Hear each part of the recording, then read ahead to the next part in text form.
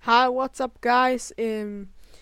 Welcome to my podcast, and this is my first episode of my gaming podcast.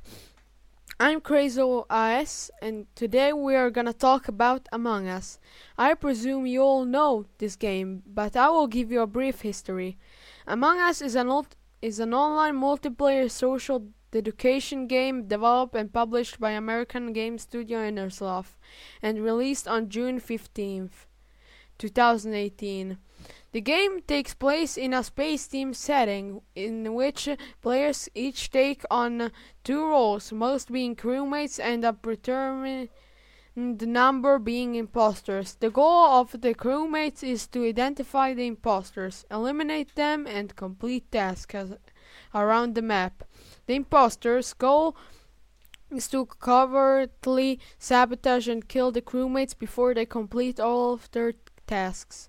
Players suspected to be imposters may be eliminated via a plurality vote, which is any players may invite by calling an emergency meeting, except during crises, or reporting a dead body. Crewmates win if all imposters are eliminated, or all tasks are completed, whereas imposters win if there is an equal amount of a number of imposters and of crewmates, or if a critical sabotage goes unresolved.